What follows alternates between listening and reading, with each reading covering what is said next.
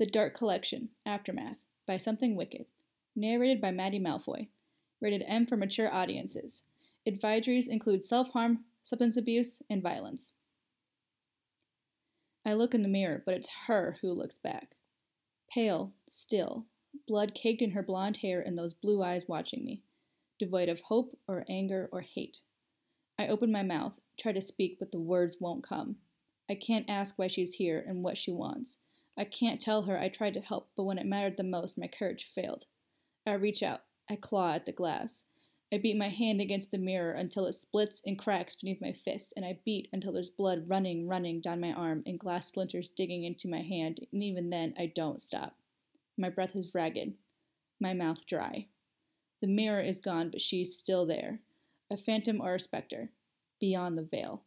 The glass is gone, but she's still beyond my reach. I'm sorry. My voice is faint. She looks at me now, sitting in a crumpled heap on the floor, surrounded by shards of glass, cradling my hand to my chest. This is the worst thing. There is nothing but pity in her face. I know.